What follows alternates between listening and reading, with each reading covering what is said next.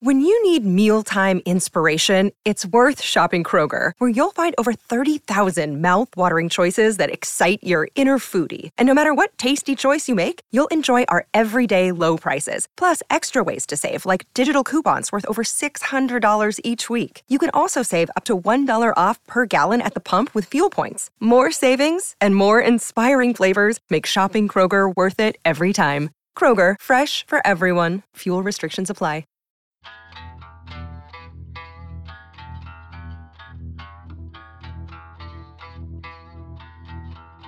Welcome in, Rose City, to the Soccer Made in Portland podcast. Another special edition for you this week. I'm Ryan Clark, joined by Chris Reifer and Portland Timbers General Manager Ned Grabavoy. Ned, welcome to the show. Thanks a lot. Thanks, Ryan and Chris. Thanks for having me. And first time here, so happy to chat with you guys. Well, welcome in. We'll just dive right into it in terms of the subjects at hand. Obviously, you were a person who played 13 years in MLS, final season with the Timbers. What about this team, this city, attracted you to join the front office originally? Yeah, well, Portland fans maybe don't want to remember my one season giving them the memorable 2016 after winning MLS Cup. But, I think I had sort of said it before a few times. I was a part of the first free agency class in MLS, and so playing 12 years, and never really having the ability to have a majority of the say, of where you could go and play. I think at that moment in my career, and being fortunate enough to be a part of some winning teams, for me, I looked at Portland as always being just such a unique market, and the fan base and the supporters and just everything that they had here for me was it was almost a bridge in a way of sort of the old MLS, into what the new MLS was going to look like. And certainly I could have, made other decisions to go to other clubs and probably play more, given the midfielders I had in front of me, which was probably the best group in the league at the time. But for me, it was more about being somewhere, that sort of showed the growth of the league and being a part of that personally and individually. So that was a big reason for, me wanting the opportunity in Portland. And what do you like about living in Portland? Now it's been a few years that you've been with the club, either as a player or front office individual. I guess what do you like the most about it? So I've lived a lot of places, and for everyone's different. Was in New York City area with 2-year-old twins. That didn't work for me. I've always said if I could be anywhere west of Colorado, that's what I would choose. So I like being on the West Coast, and I think Portland has a ton to offer. I think the outdoor living and just the ability to get to the ocean, to get to the mountains, to be outside. Some of those things I think are some of the attractions that draw a lot of people, to the area. So I think it's crazy to think, because you blink and almost 8 years go by, and then you realize it's kind of the longest you've lived anywhere, since I was a kid. So it feels strange to say that, but I do think, over the last couple of years, my family and I have considered this now to be our home, and we're happy to be here and happy to be a part of the community. Ned, you just got a big promotion. Obviously, congratulations on that. I'm about to give you another one, so also congratulations on that. For purposes of this question, congratulations, you've just been promoted to MLS Commissioner. And as additional good news, the Players Union and the Board of Directors of the league have come together and have given you unilateral authority to change the MLS roster rules. So with all of this new power that you have, what are you doing? How are you going into the rules and changing things? My first question would be, did I receive my first paycheck yet with the promotion? Because at that level, I may need one, and then I may not have to make any decisions and just sort of fade out. fade out. But accounting's a little behind, but we'll check into that for you. I think the league, and I know, Chris, that you have a pretty good understanding, of a lot of the rules and regulations of the league. But in all honesty, I look at where the league was and where the league is now, and how quickly it's accelerating year to year. For me, it's moving very, very quickly. And there's a lot of reasons for that. Some of it is just now, I think, investment in ownership. When you look at what clubs are being sold for, the stadiums, investment in players, investment in staff, it's almost like you get into the eras of MLS 1.0, 2.0. I feel like every 3 months it's like MLS 5.5, MLS 5.8. And I wonder at some point, is there a system that makes more sense where instead of dealing with the GAM and the TAM and the salary cap, and do we just open it up, take the number up, take it up quite a bit, and say we've got a lot of people now that have been working in the league for a long time, and have a great knowledge of many, many things. And do we give them more ability and flexibility to ultimately make decisions that best suit their club and their marketplace? Without knowing, I would think, a lot of those thoughts and ideas would probably mirror, other CSOs or others that are looking at it as well. And no one has a crystal ball and no one has the perfect answer. But for me, in a world of competition, let's open it up and compete. And then from there, I think you've got to make the decisions that are best for the club. And yes, there's going to be some clubs that have more limitations than other clubs, but at the same time, I don't know, maybe we're also prohibiting some of the massive spenders in the league from doing more in driving the league. So it's an interesting topic and an interesting conversation. And it's certainly one I don't think that's going to go away. It's going to continue. Do you think we're picking up momentum on this front? I mean, we just saw, this is a small victory, but we just saw the allocation order abolished. I'm going to use the word abolished because that's fun. But for those of us who have been in and around MLS rules for a while, that was a bit of a victory. Do you think that's a sign that we're getting some momentum toward that direction? That's probably that may be on a smaller scale, right? But I do think, hopefully it's a show as well from the league side that, look, these conversations and discussions are healthy. It's healthy to disagree. It's healthy for one person to have an opinion that doesn't align with someone else's opinion. That's what makes the sport and the business, also enjoyable for a lot of people. And so I think at least if there's healthy, dialogue and conversations on those, and then putting it sort of back to the group of people that are tasked with helping lead clubs. I think getting that feedback, but being open to that feedback and those opinions, then ultimately you'll get a better understanding of maybe how the majority of that group feels about, some of the different rules and regulations. Operating, I guess, within those rules and regulations as they currently stand. Obviously, the Timbers maintain a DP spot, and you've spoken publicly about the desire to sign a young DP at the striker spot in the near future. I'm wondering, GMs don't like the word timeline, but I'm wondering what the status of that signing is and what kind of player you guys are looking for. Yeah, so I think there's a couple things in that question. First, I think a young designated player in that position long term is what could make a ton of sense for us as a club. Having said that, at the moment, we don't necessarily have the ability to do that. Now, we definitely need to add another quality striker and forward to give Gio more competition in that position.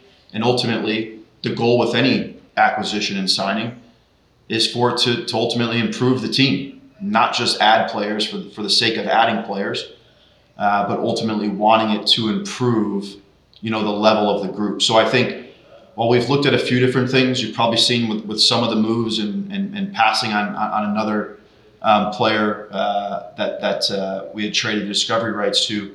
At the moment, I think we definitely need to find as good a player as we can for this season, but still allowing us some flexibility long term to one, bring the best player we possibly can, and two, do it in a way that is best for our budget and for our salary cap. And for me, I do see that potentially at forward as being that young designated player forward, coupled with a good quality forward that has, some more experience.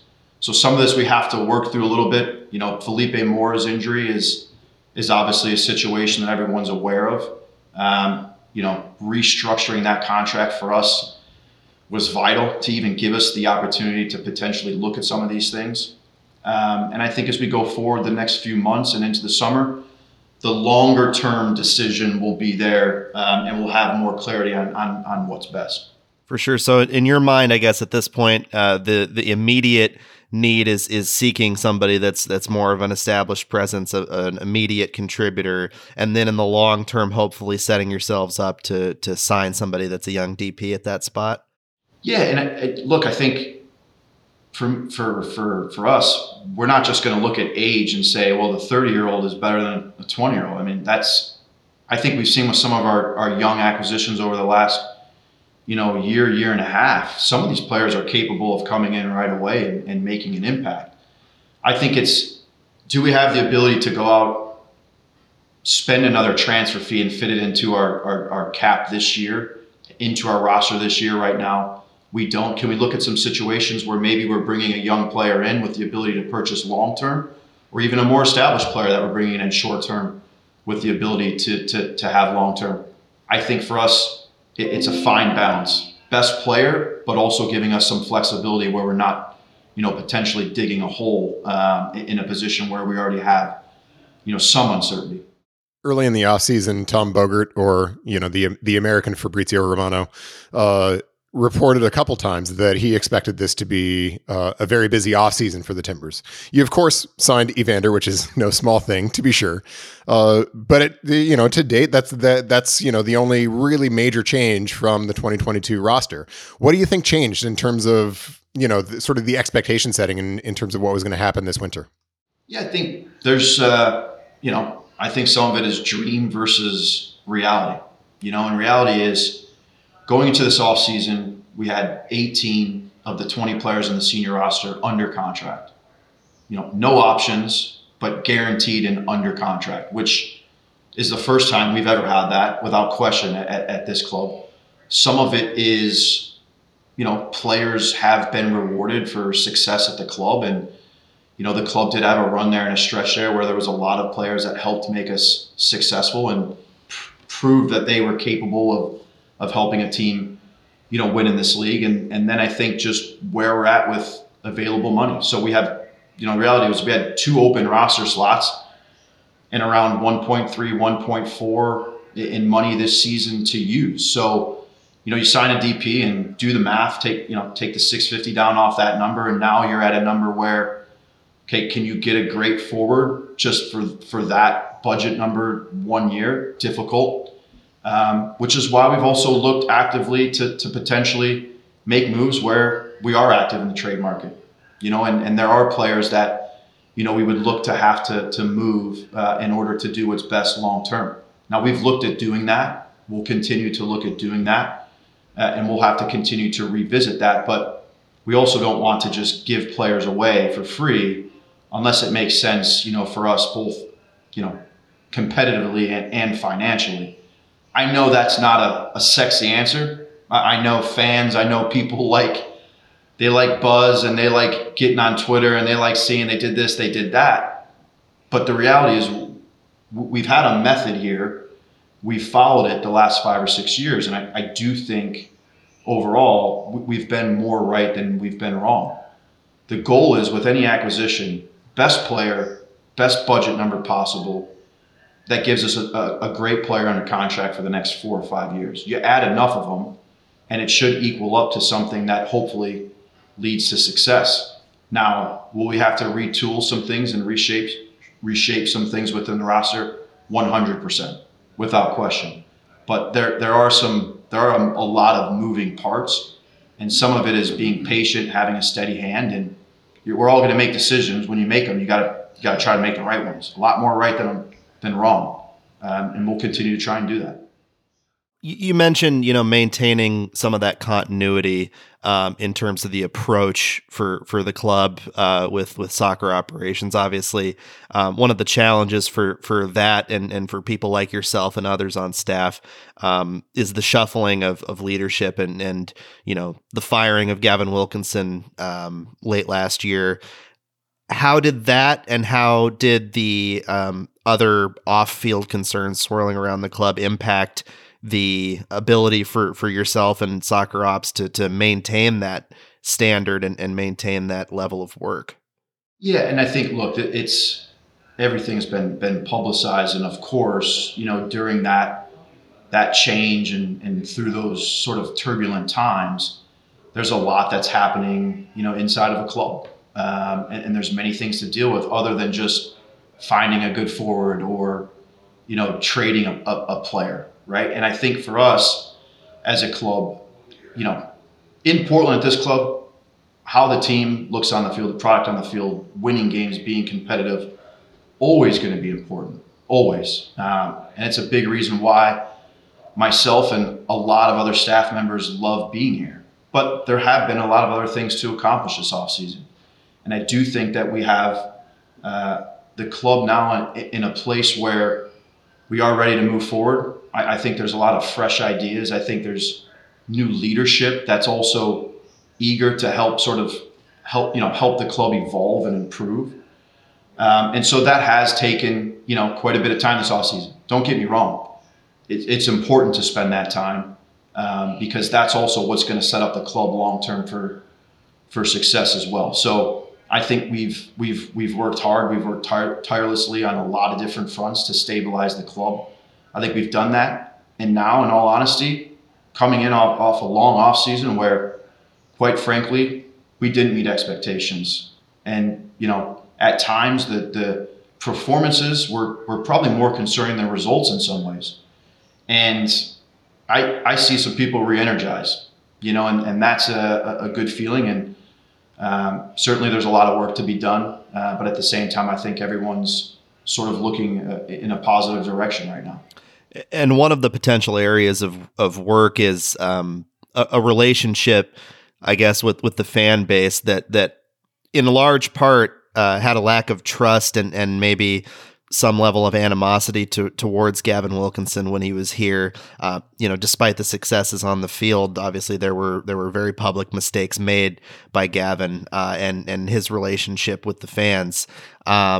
How, I guess, are you planning to reach out to fans and bridge that gap between the Timbers Army and the front office when it seems pretty wide right now?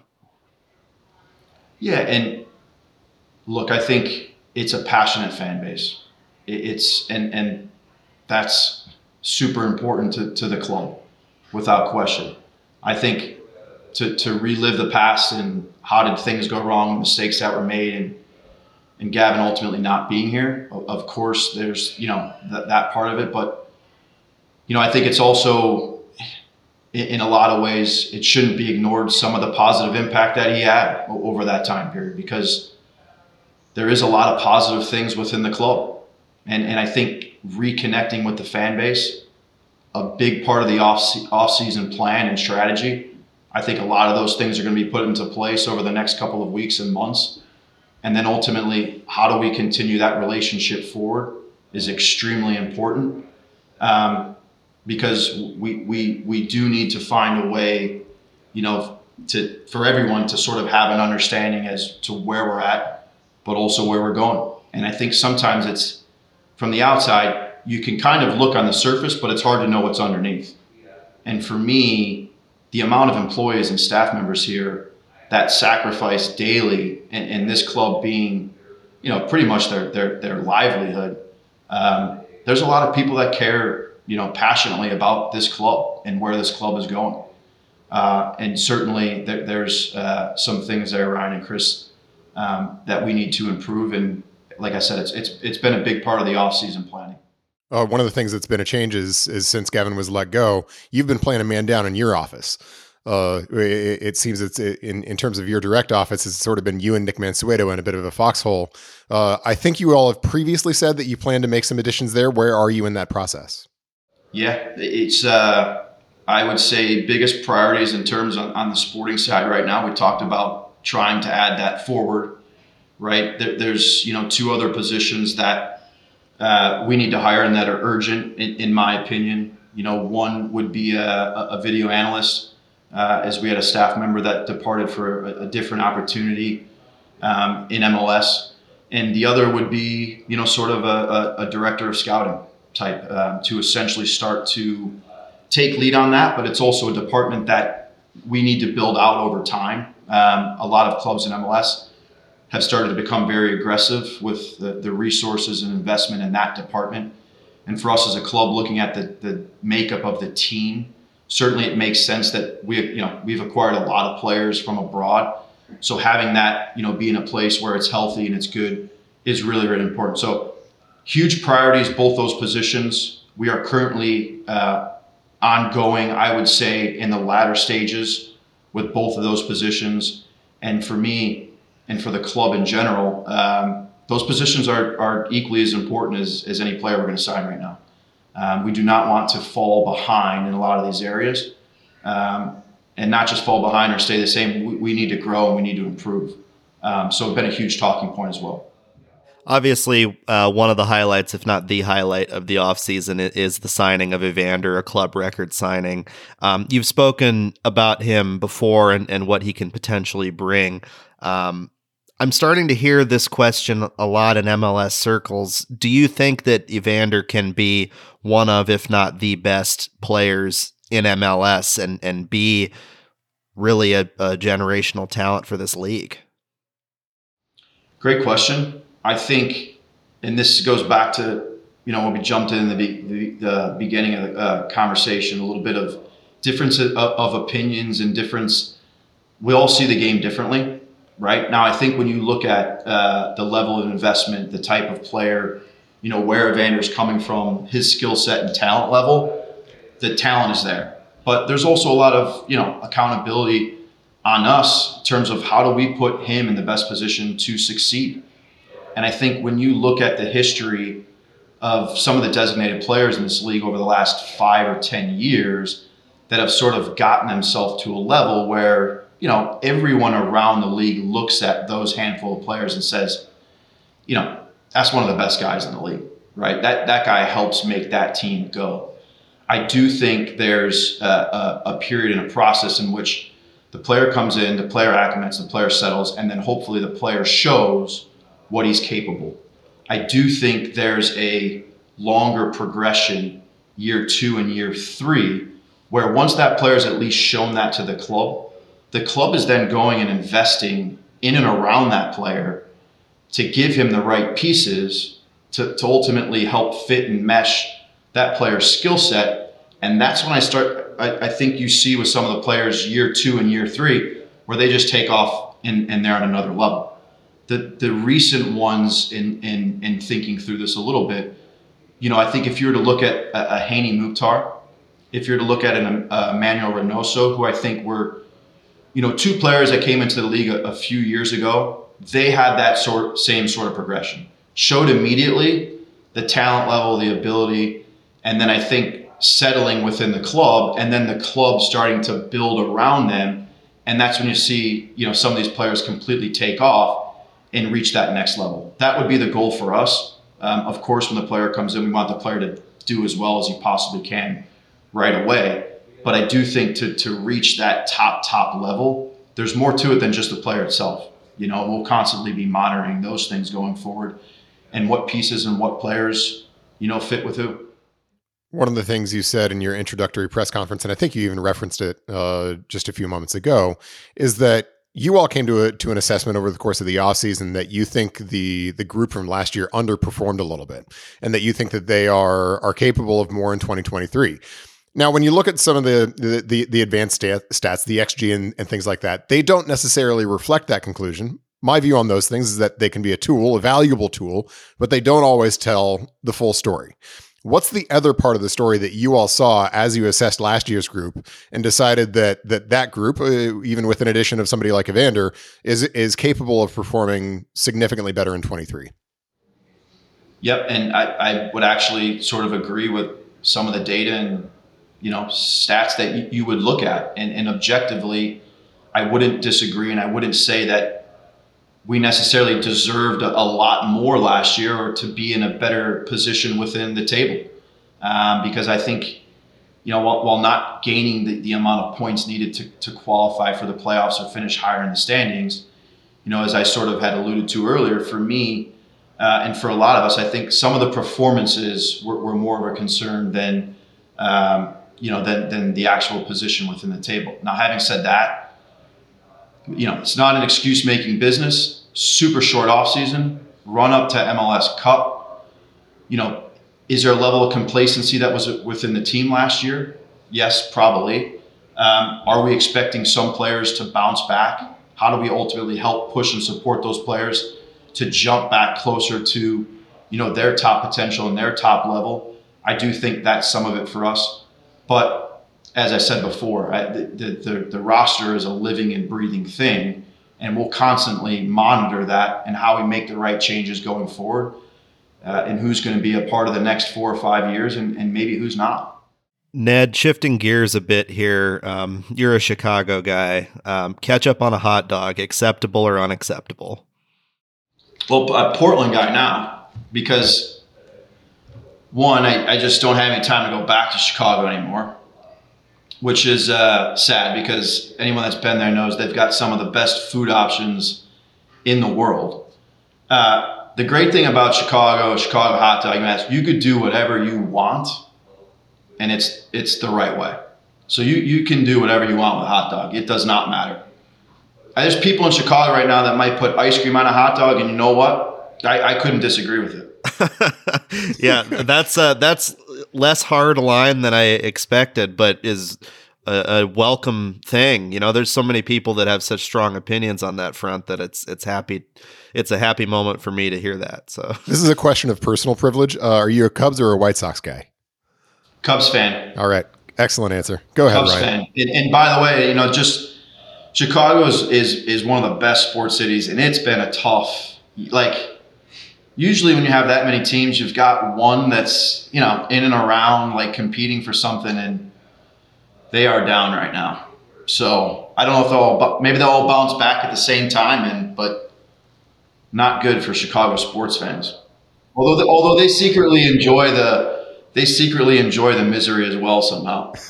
I'm inferring from that you're also a Bears fan. Yeah, I don't know if you call it fan anymore. That might be part of the reason why I ended up in Portland, is just to sort of move away from that organization and patiently wait. Returning to the food subject briefly, obviously Chicago is an amazing food city. Portland is up there, I think, too, and based on, different cities around the country and the diversity of food options that you got here. Are there go-to spots you've got in Portland? Do you have favorite restaurants that you could rattle off? Yeah, some, and I think one closed right after COVID, which crushed me. But there was a place called Imperial. I loved getting down to that place, early and catching early dinner because I'm an old guy and I go to sleep early and I don't have much of a social life. But Imperial was always a great one. Growing up in Chicago and being around all the old time steakhouses, every now and then I do like that classic steakhouse. That's when I'll be down at El Gaucho every now and then. That's another great spot. Bullard is another one I think that's pretty good, and you can find a good lunch, you can find a good dinner. So Portland's got it's not quite anymore. I think it's known, but a really, really good food scene. And very unique and pretty much has everything that you would want. So it's one of, without question, the biggest attractions of Portland as well. Great. Well, that will wrap it up for us here on Soccer Made in Portland. Thank you, Ned, for taking the time to do this. Look forward to additional conversations in the future as the season plugs away and gets on rolling here. It'll be nice to have, I think, some consistency in terms of the games each week too. Pretty much all of them on Saturdays. Just the schedule being consistent, I think, is something that'll benefit the players, but I would imagine would make somebody like yourself's job quite a bit easier too. Yeah, and a lot of other people's. I think that's a general consensus as well. And look, I'm happy to have spent the time with you guys. And Ryan, anytime you got any food questions, you can call me. I know the timber stuff is important too. It is. Let me know how I can help in any way. Of course, always seeking new options on the dining front. Just as important, by the way, as the other parts of my job. So thanks again, Ned. Thank you to Chris, as always. Make sure to follow us on Twitter at SoccerMaidenPDX. Subscribe to us wherever you get your podcasts. That's Apple Podcasts, Spotify, and everywhere else. And we will be back next week. Thanks for joining us.